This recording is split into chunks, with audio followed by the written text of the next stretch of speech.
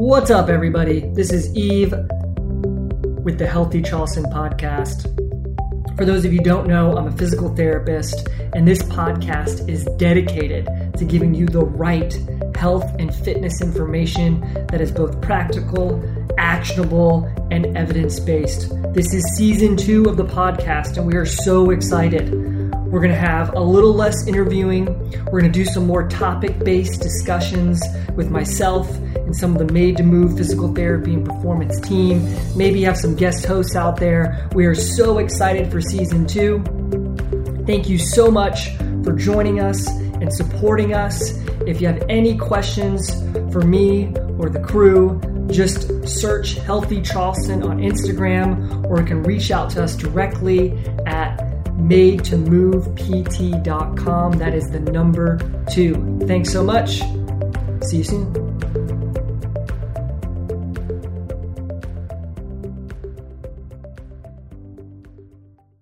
What's up, everyone? Welcome back to the Healthy Charleston podcast. For today's podcast, I sat down with Kristine Neal, the Director of Communications for We Are Sharing Hope SC.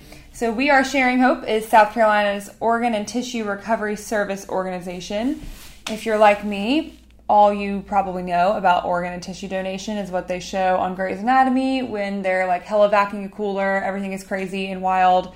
You probably heard a few myths about being an organ donor, like on your license and all that stuff. So Kristine is here to tell you the truth about all of those things, about organ and tissue donation, and she also answers all of my weird questions. So, enjoy. What's up, everyone? Welcome back to the Healthy Charleston podcast. Today I have with me Kristine Neal, Director of Communications for We Are Sharing Hope SC. So welcome. Thank you so much for being here. Thank you for having me. So tell me a little bit about what is Director of Communications for We Are Sharing Hope? Sure. So we appreciate the opportunity. We Are Sharing Hope SC is South Carolina's organ and tissue donor program.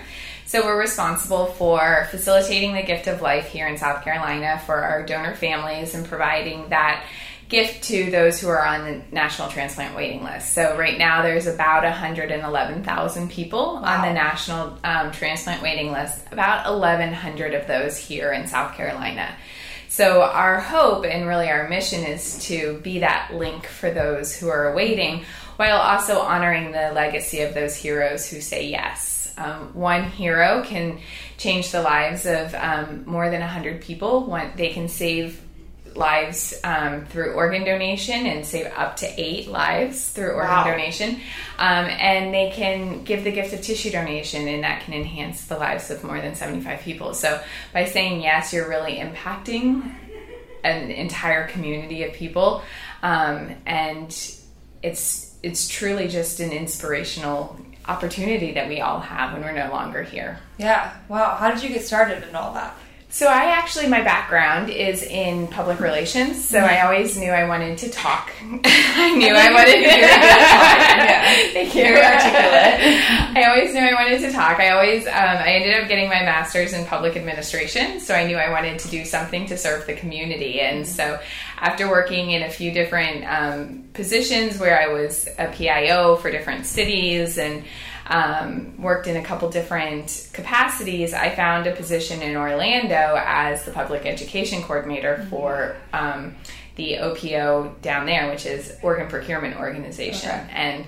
And in that role, I really had the opportunity to get out into the community, to answer questions, to really share the stories of those people who had been impacted by organ and tissue donation, and I instantly, probably day one, knew that this was a field that I wanted to be in for the rest of my life. I had the opportunity to meet one donor dad on my first day, which also happened to be our local race for organ donation awareness. And so I had the opportunity to meet so many donor families and recipients, and one in particular just sort of inspired me, and he shared his story about his son who had died in a car accident, and through the gift of donation, he was able to save 5 lives. And so it was actually his birthday that day. So he was walking around, he had a balloon, and he got to say his name, and he got to talk about the incredible impact that he had had through saving lives. And I saw firsthand that day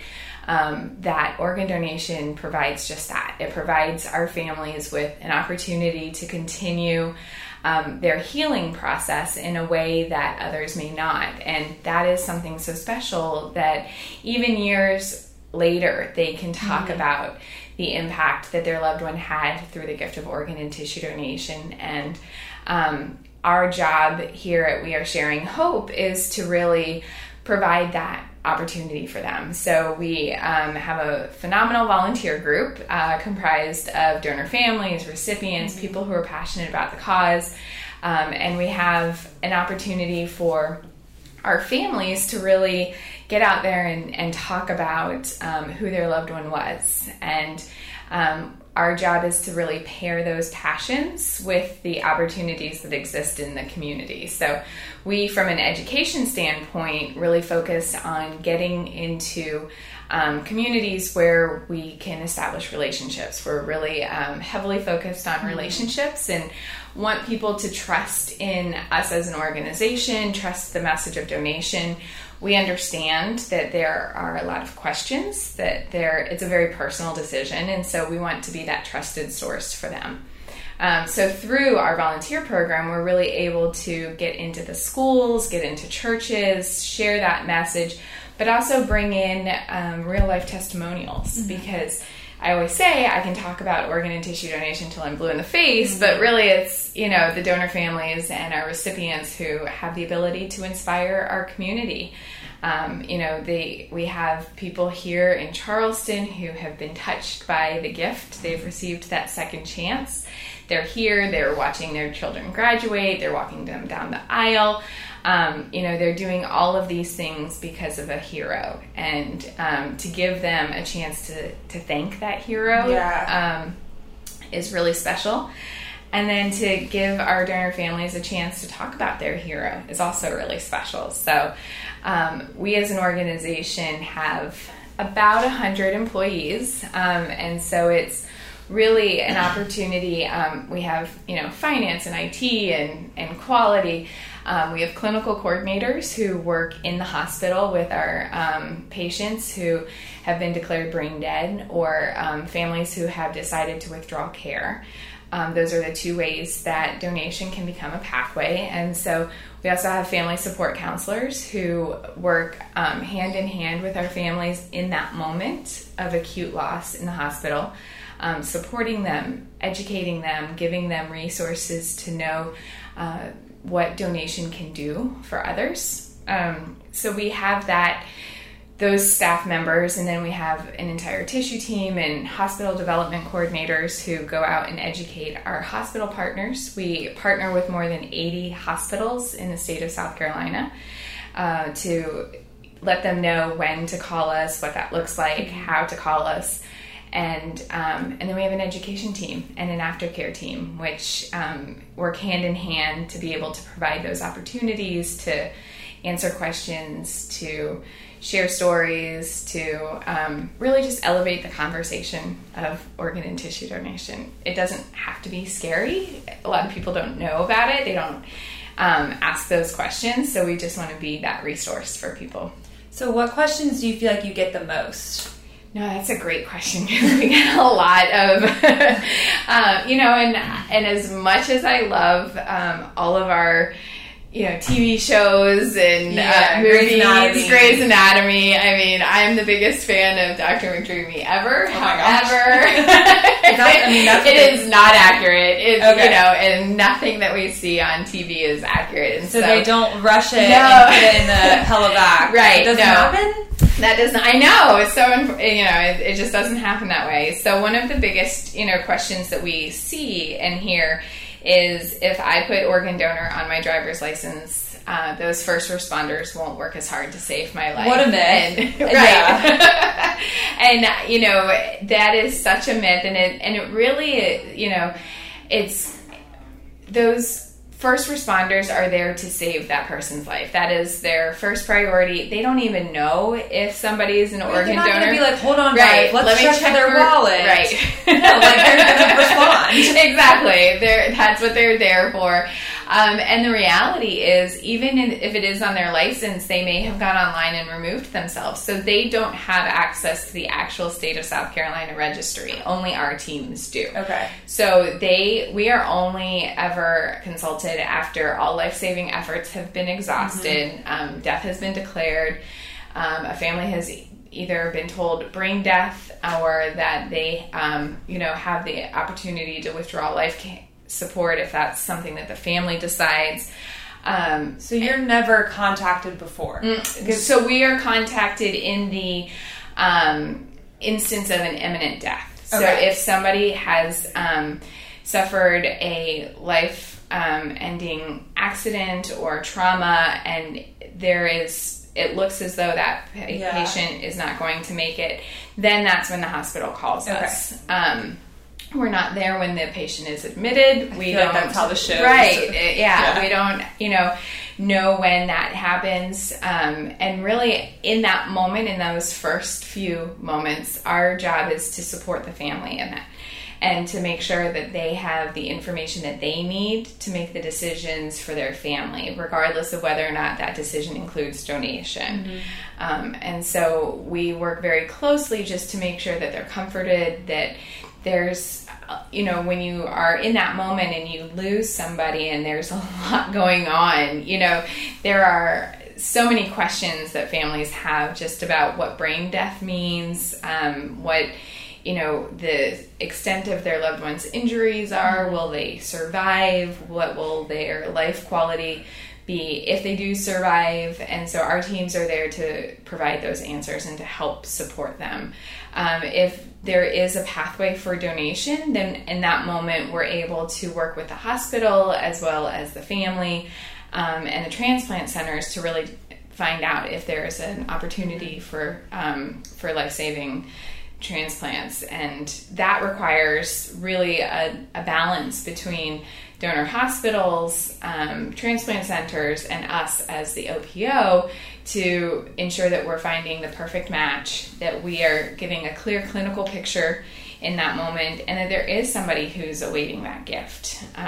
There is no recovery if there's not anybody that's a perfect match. And so we want to make sure we're able to time it right. We facilitate the transportation and coordinate all of that to make sure that those transplant center doctors can come in, recover the organs, and take them back to those who are waiting. There's a full process. There's an entire full process, yes. And you are on both ends, right? You get to be with the family, and it sounds like that's where you start. And so I feel like a lot of organ donation is portrayed as just oh, I'm here to take the organs, here we go. But that's just very much not the case. Not how it works at all. No. So when you say perfect match, what exactly do you mean? So each organ has a test that's run to determine a recipient on that list. So I mentioned there's about 111,000 people on the National Transplant Waiting List. That list isn't stagnant. It's not just a stagnant list that, you take the top and you move from there. It really depends on a number of factors, including body size, blood type, the antigens for the different organs, pairing those. Every organ has a different clinical picture that has to be matched.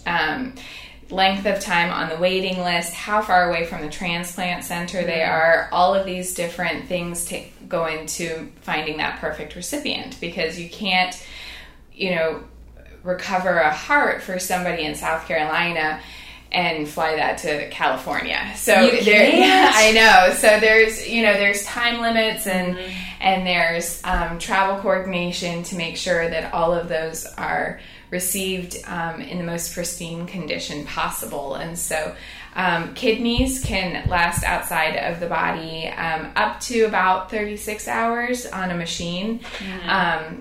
A heart has about 4 to 6 hours, lungs, liver, 6 to 8. So, there's a very tight window for that precious organ to be transported and transplanted into the recipient. So UNOS, which is the United Network for Organ Sharing, actually coordinates all of that allocation, and they send us back a list of potential transplant centers. And so then our team works to coordinate transportation, answer any questions that the recovering physician might have.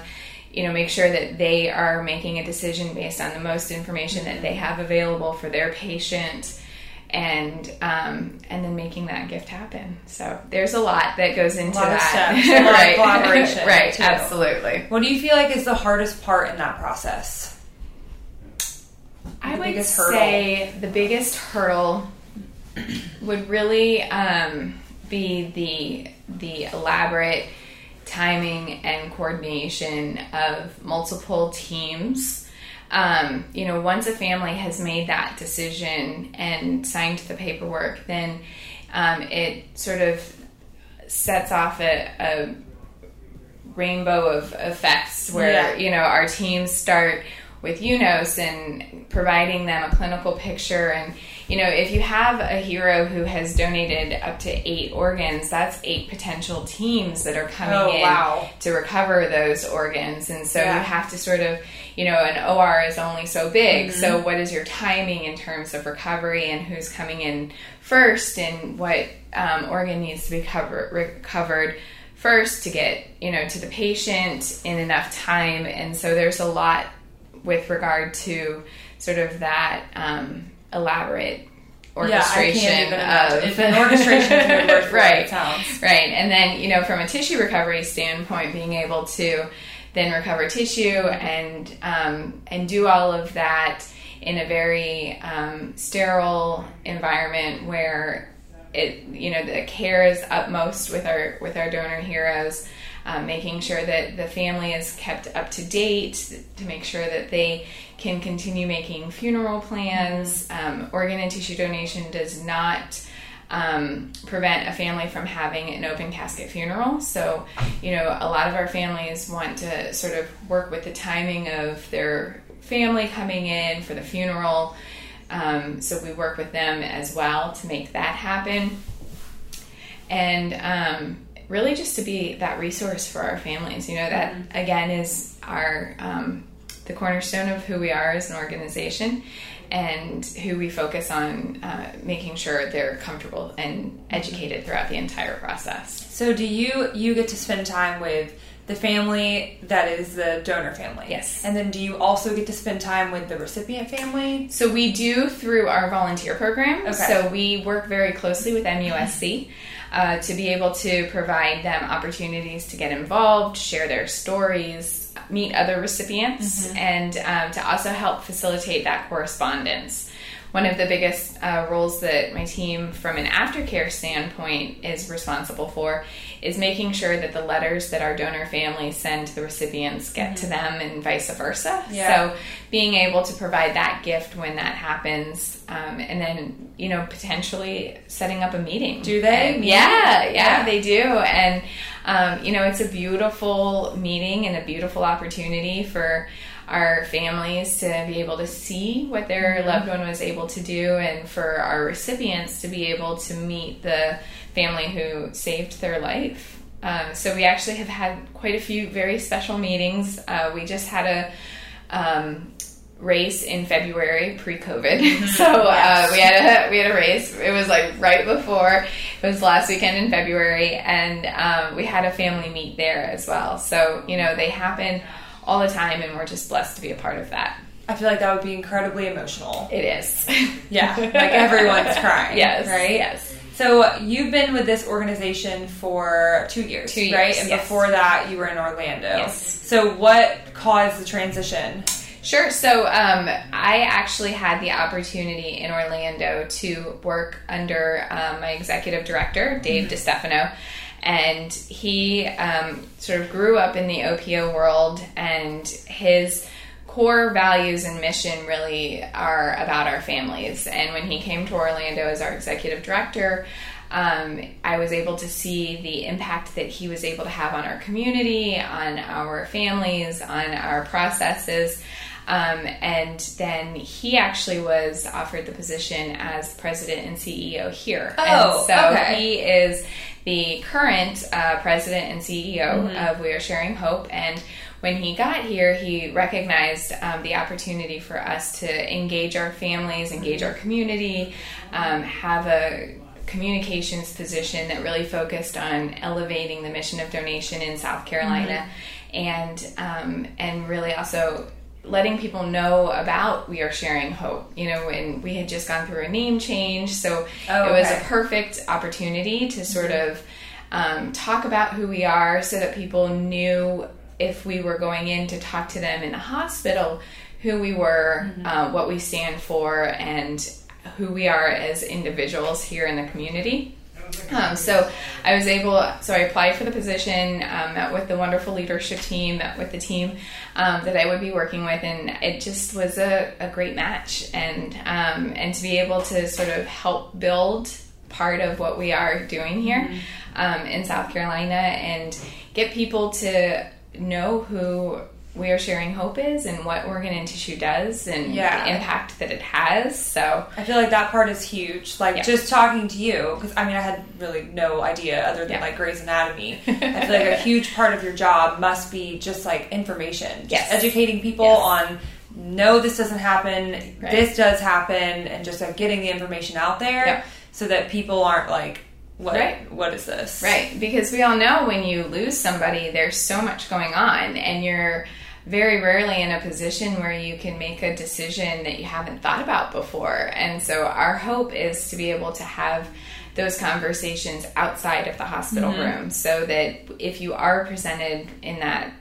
moment, that you have talked about it, that you've made your decisions known, and that you feel comfortable with it. That's really what we want to. It's not the first time you're thinking about it. Exactly. Yeah. So you've been in this kind of organization for 11 years, right? How do you feel like it's changed?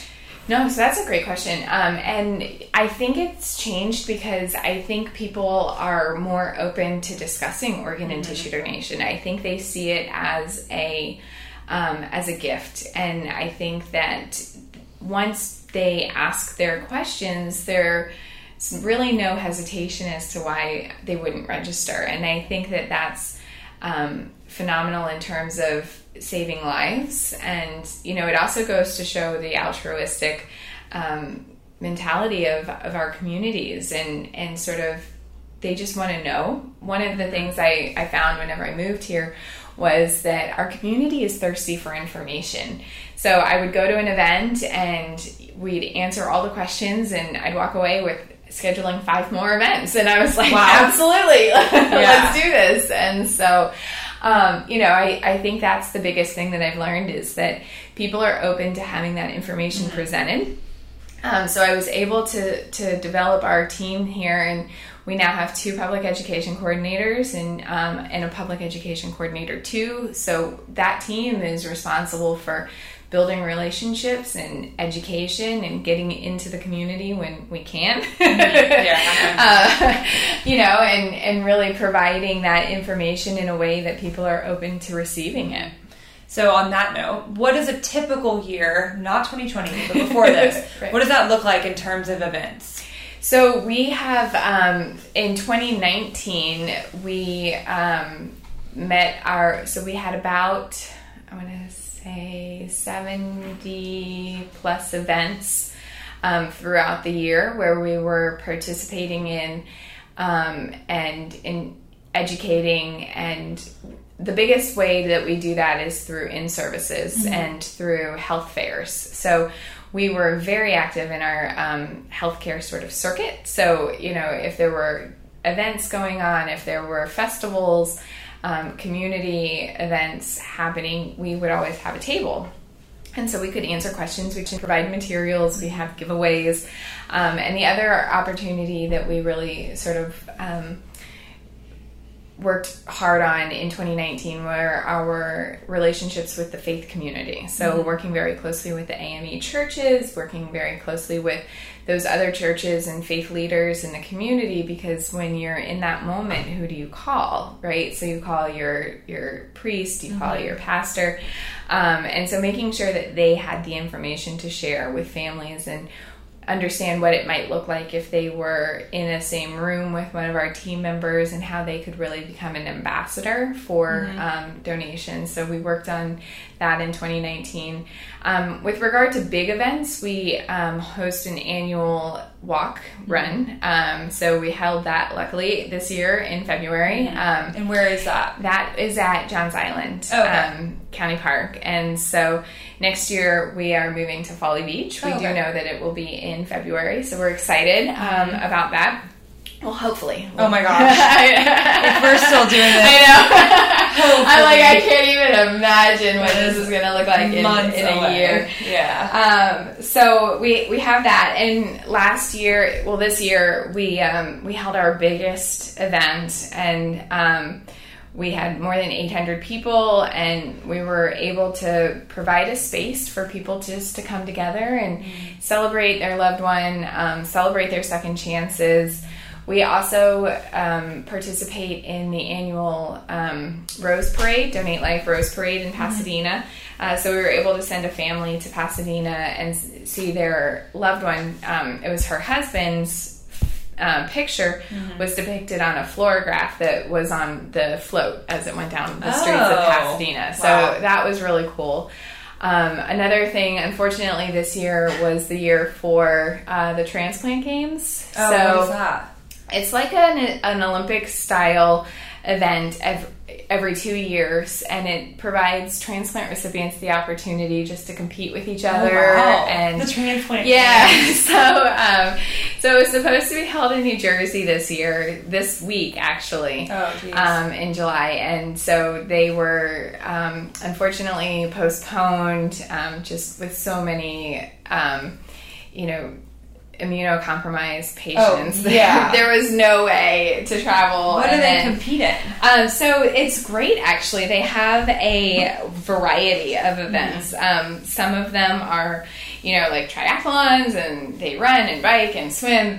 And then there's like darts and cards. And so really it's the whole spectrum of events. But it's just a really phenomenal opportunity for recipients to do things that they may not have otherwise been able to do. I mean, these are people who couldn't get out of bed because they couldn't breathe, and so now they're competing against others in a similar situation, and playing darts for 6 hours. Like what a way to celebrate right? Yeah, what exactly. you can finally do.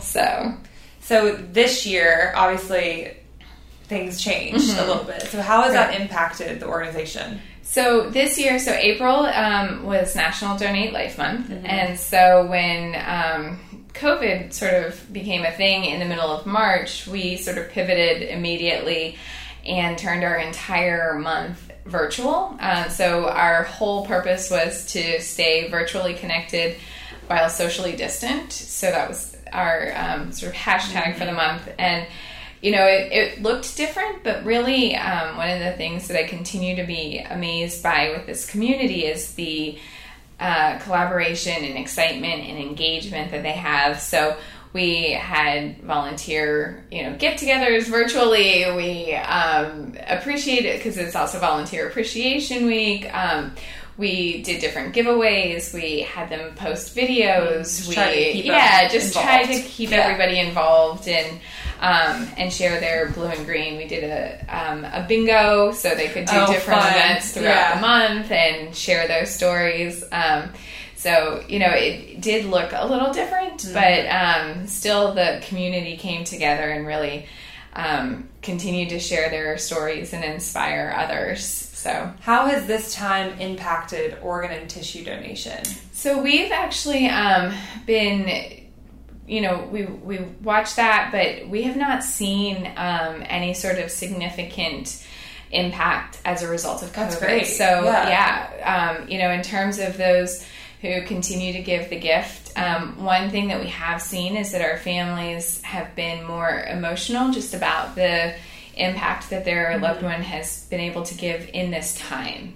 So knowing that the end of life discussions look a little different now because there's only allowed one person in, they're having to gown up, and there's so much uncertainty just with everything that's going on with COVID that giving them the option for organ and tissue donation is something that our families have really clung to and really been grateful for that opportunity.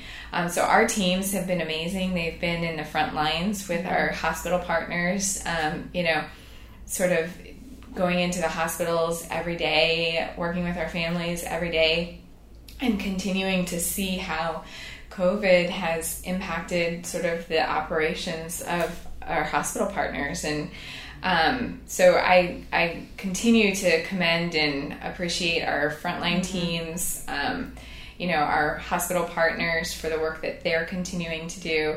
Our office staff is continuing to remain mission focused, and we have different days that we come in on, so we're working 2 days, and so we're trying to stagger so that people still stay connected, but everybody's been working so hard and really remained committed to the mission of organ and tissue donation. Nice, that's awesome. Yeah.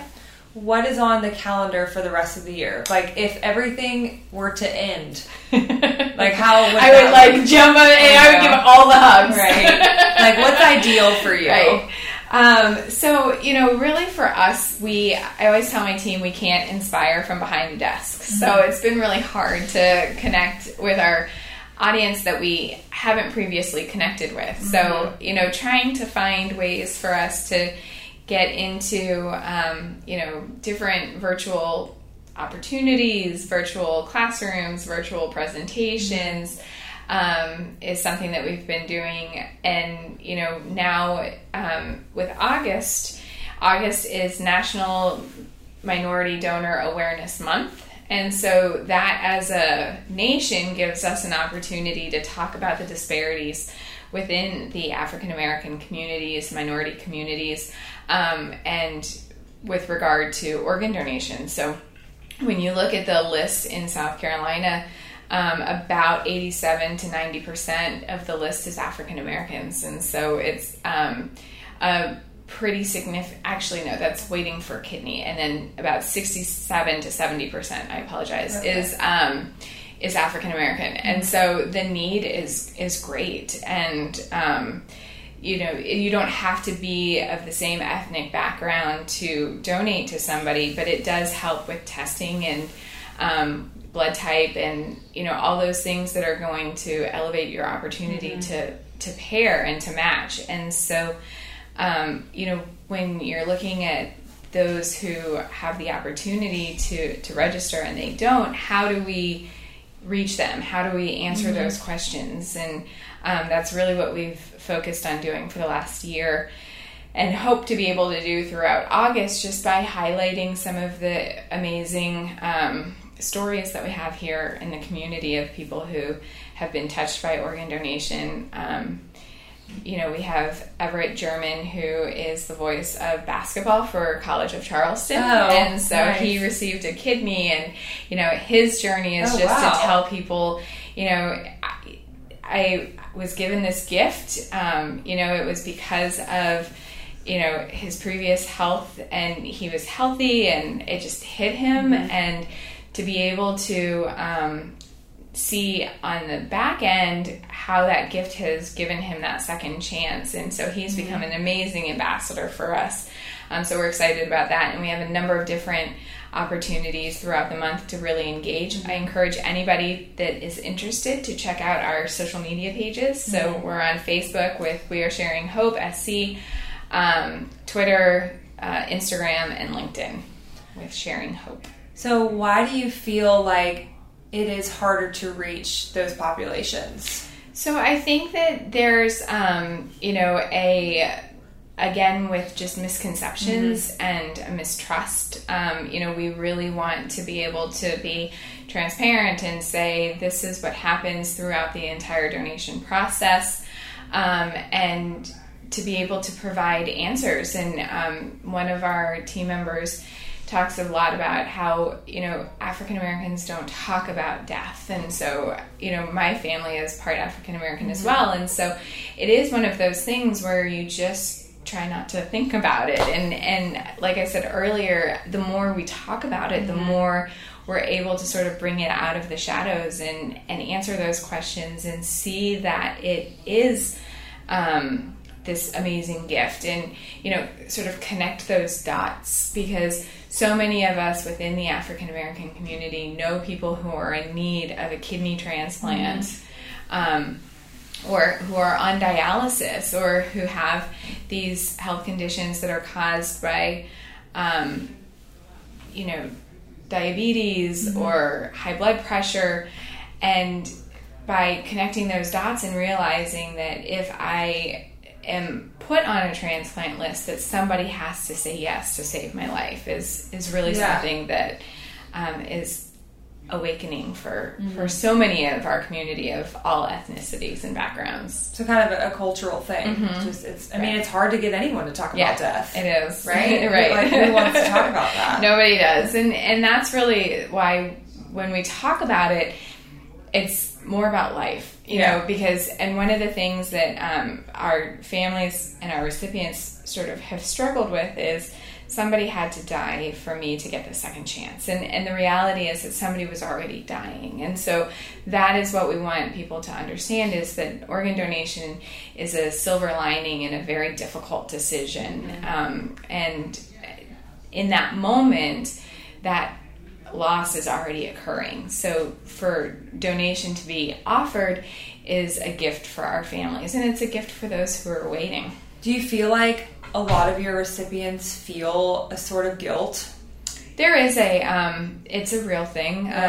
Recipient survivors guilt, sort of understanding that they got a second chance. And so by meeting others and meeting donor families, it gives them that opportunity to know that it's okay that they got a second chance. And that our families recognize that their loved one had already died, and donation was something that they were given in that moment. And to be able to see somebody living and breathing and thriving because of them, because of their gift can you give? Exactly. So you mentioned a little bit earlier about being able to say their name. What did you mean by that? So one of the biggest gifts that we can give our families is the space to say their loved one's name. And so many times, and I actually just heard it on the radio this morning, they were talking about being able to ask somebody who has lost somebody about their loved one. And so when you lose somebody, you have that immediate acute grief where everybody's checking on you appropriately and, making sure that you're okay. And then it sort of tapers off. And so then you get to 6 months, and you get to a year, and you get to 2 years, and you get to 10 years, and people either don't know how to ask, or they feel uncomfortable, or they don't know if you want them to ask. What our families have told us is they want to know, they want to be asked, they want to be able to talk about their loved one. And so organ donation gives them that gift. And working with a donor daughter in Orlando, she had lost her dad 10 years prior, and in conversations she kept telling me, she said, Kristine, just being able to spend an hour talking about my dad is a gift. And so in that moment, her dad is with her, and she's able to remember his laugh and his jokes and tell others about him. And so our program is really meant to give our families that space. And we do that through different ceremonies throughout the year. So our donor families have an annual Remembrance Day ceremony.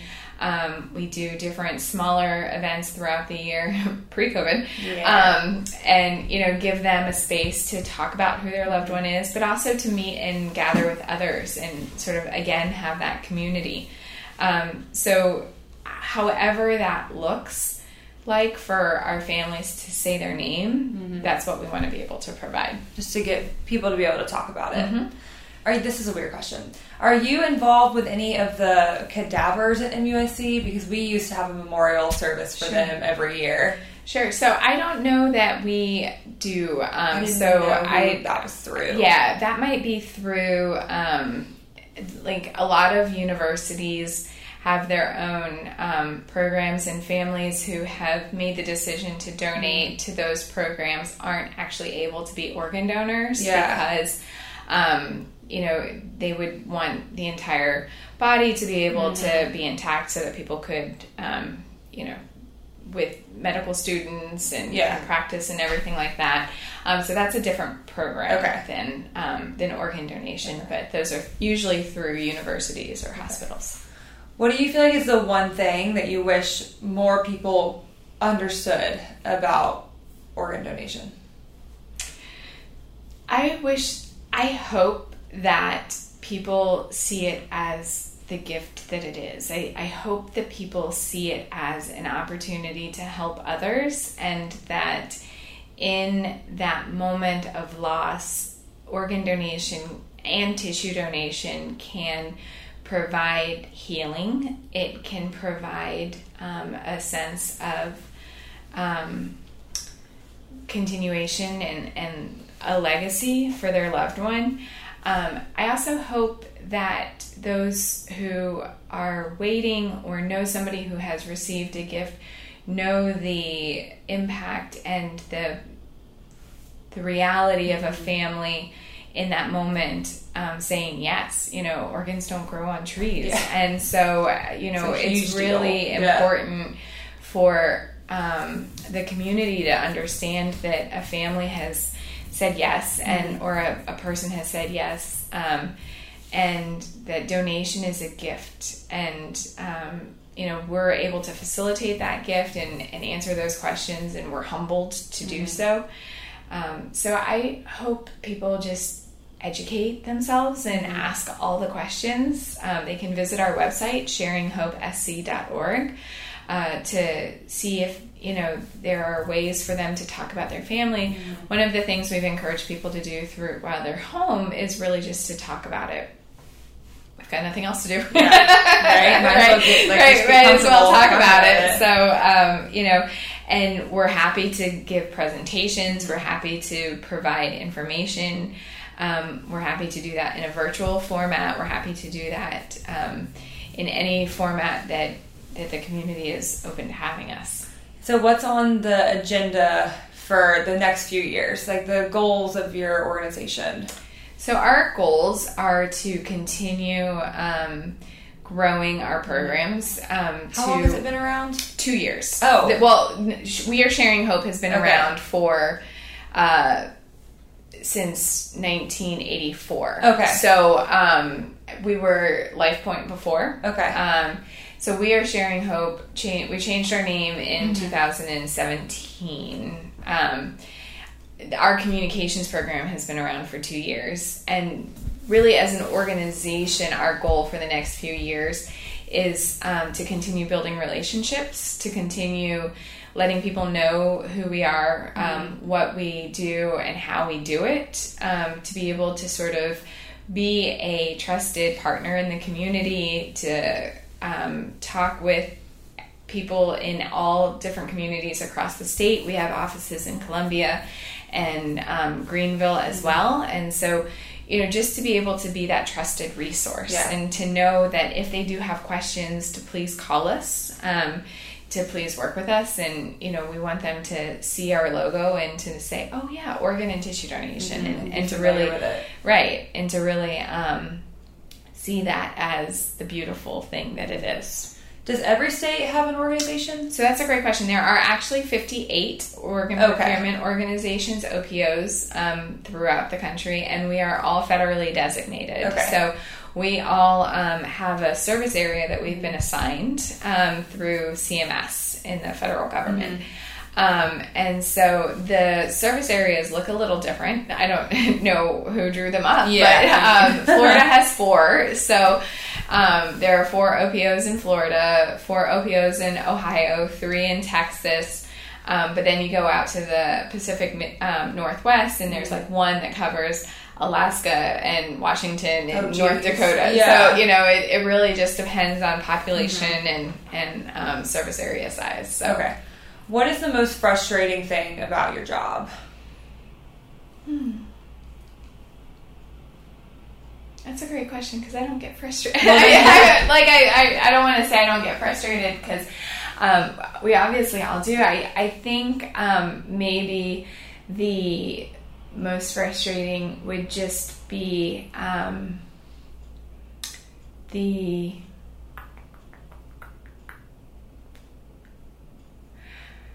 ability to not be everywhere all at once.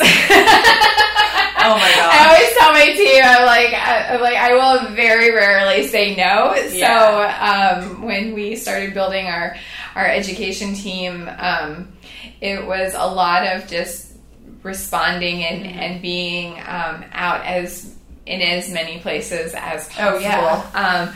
And so, I think now we're exploring new ways to get out and what that looks like. But really, what I've found is that when you're out and you're able to answer those questions, people are open to asking them. And so by not being able to be everywhere all at once, I can't. Yeah, like there's 5 million people in South Carolina. I want to talk to everybody. Do you feel like the whole virtual shift has helped with that? I do. I mean, I think that it has given us a new platform to utilize. I think we've been really good at sort of finding new ways to engage and interact, and our reach is different because we're, touching communities that we may not be able to drive to in a day. So that's definitely a new sort of challenge, but it's always something that we're up for. There's always a new challenge. Right. Yeah, especially right now. Yes. What's the most rewarding thing about your job? I would say sitting with a family and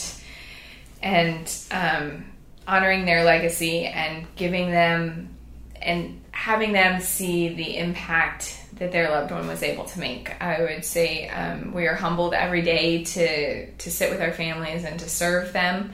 And, for years. And that's one thing that our program is built to do, is to provide that support for as many years as our families will allow us to support them for. So I would say that the most rewarding thing is to serve our donor families. Do you know, is there a number of how many families you've impacted? So in 2019, we had 359 tissue donor heroes, and we had 164 organ donor heroes, and that, so we saved 400 and almost 500. Yeah, I know. I'm like, close to 500 lives last year, and impacted almost 20,000 through tissue donation. Yeah, wow. So, when you look at those numbers, that's an incredible impact that we've been able to have. And I think that that's the reality, is that it does actually touch people here in South Carolina. I feel like people kind of view it as once you do it, the family never, there's no connection. And I like that you talked about relationships a lot, and being able to see your impact and know your impact, and even get to meet the family. Yes. I feel like that would be incredible. Yeah. What's the weirdest question you get about organ and tissue donation? There's so many. I want to know all of them. So let's see. So going back, we know that those doctors and nurses are there to save your life. So, the other thing that we hear a lot is if people, aren't able to have an open casket funeral. I mentioned earlier that organ and tissue donation does not impact the ability to have an open casket funeral. Donor families are not responsible for any financial costs, so sometimes families are concerned that if they say yes, that it might impact them financially. And in the moment of authorization, all of those costs come to us as an organization, so we absorb those, understanding that our families are giving the greatest gift. It's just a lot of just simple questions, really, just things that people have heard or seen on TV. And so they're like, I don't really know about that. And then, they ask, and once they know, there's no question in their mind. So this may be a stupid question. What is the most common organ that is needed? No, not a stupid question at all. So it's absolutely kidneys. So Okay. out of the 111,000 people who are waiting, about 90,000 of them are waiting for a kidney. 111,000? Yeah. And 90,000 of them? Yeah, waiting for a kidney. Oh my gosh. Yeah. So, and that really, gives us opportunity. I always joke that we're so full of opportunity. Like, we have so much opportunity here. And because not only can a person survive with one kidney, so you can actually donate while you're still alive, and you can do that through MUSC. But a person has 2 kidneys, and so when they do give the gift of life, they're able to give 2 kidneys, and so that's helpful to reduce that list. Wow, I was going to guess lungs. Yeah. So if anyone is listening right now and they're like considering registering or donating 1 kidney, right? What would you want them to know? What would you want to tell them? So I would say make that decision. You can go online to donatelifesc.org. You can register. It takes 3 minutes. Once you register, share your decision. That's probably one of the most important things that we can do is share your decision. The state of South Carolina is a first-person consent state, so that does mean that when that person makes the decision, that those are the wishes that are honored. And so what we also encourage people to do is to share your decision with your family. So if they are presented with that decision in the hospital, you've already had that conversation, and they already know, and then they're just able to honor that decision. Cool. All right. Awesome. This was very informative for me, and I'm sure a lot of people who don't know much other than what happens on Grey's Anatomy. Sure, right. So I appreciate it. So we can find you at sharinghopesc.org. Okay, and Instagram and Facebook, got all of it. All of it. Cool. And then August is National Minority Donor Awareness Month. Yes. There's a virtual walk. Yep. August 29th. Okay. And you can really engage with us all month long. We'll have some great giveaways and opportunities to send in videos, and so it's a whole month's worth of sharing stories and inspiring our community. And we have a toolbox that you can once you register for the walk, you get, and it tells you how you can send in videos. And then on August 29th, we're going to have a whole day of sharing stories of people walking and telling us why they walk. That'll be awesome. It'll be exciting. Love that. All right. Thank you so much, Kristine. Thank you for having me. All right, guys. Thanks for listening. All right, everybody. Thank you so much for joining us on the Healthy Charleston podcast. We hope you enjoyed this episode. If you did, we would love for you to head over to Instagram, search Healthy Charleston, one word, like, follow, comment on today's episode.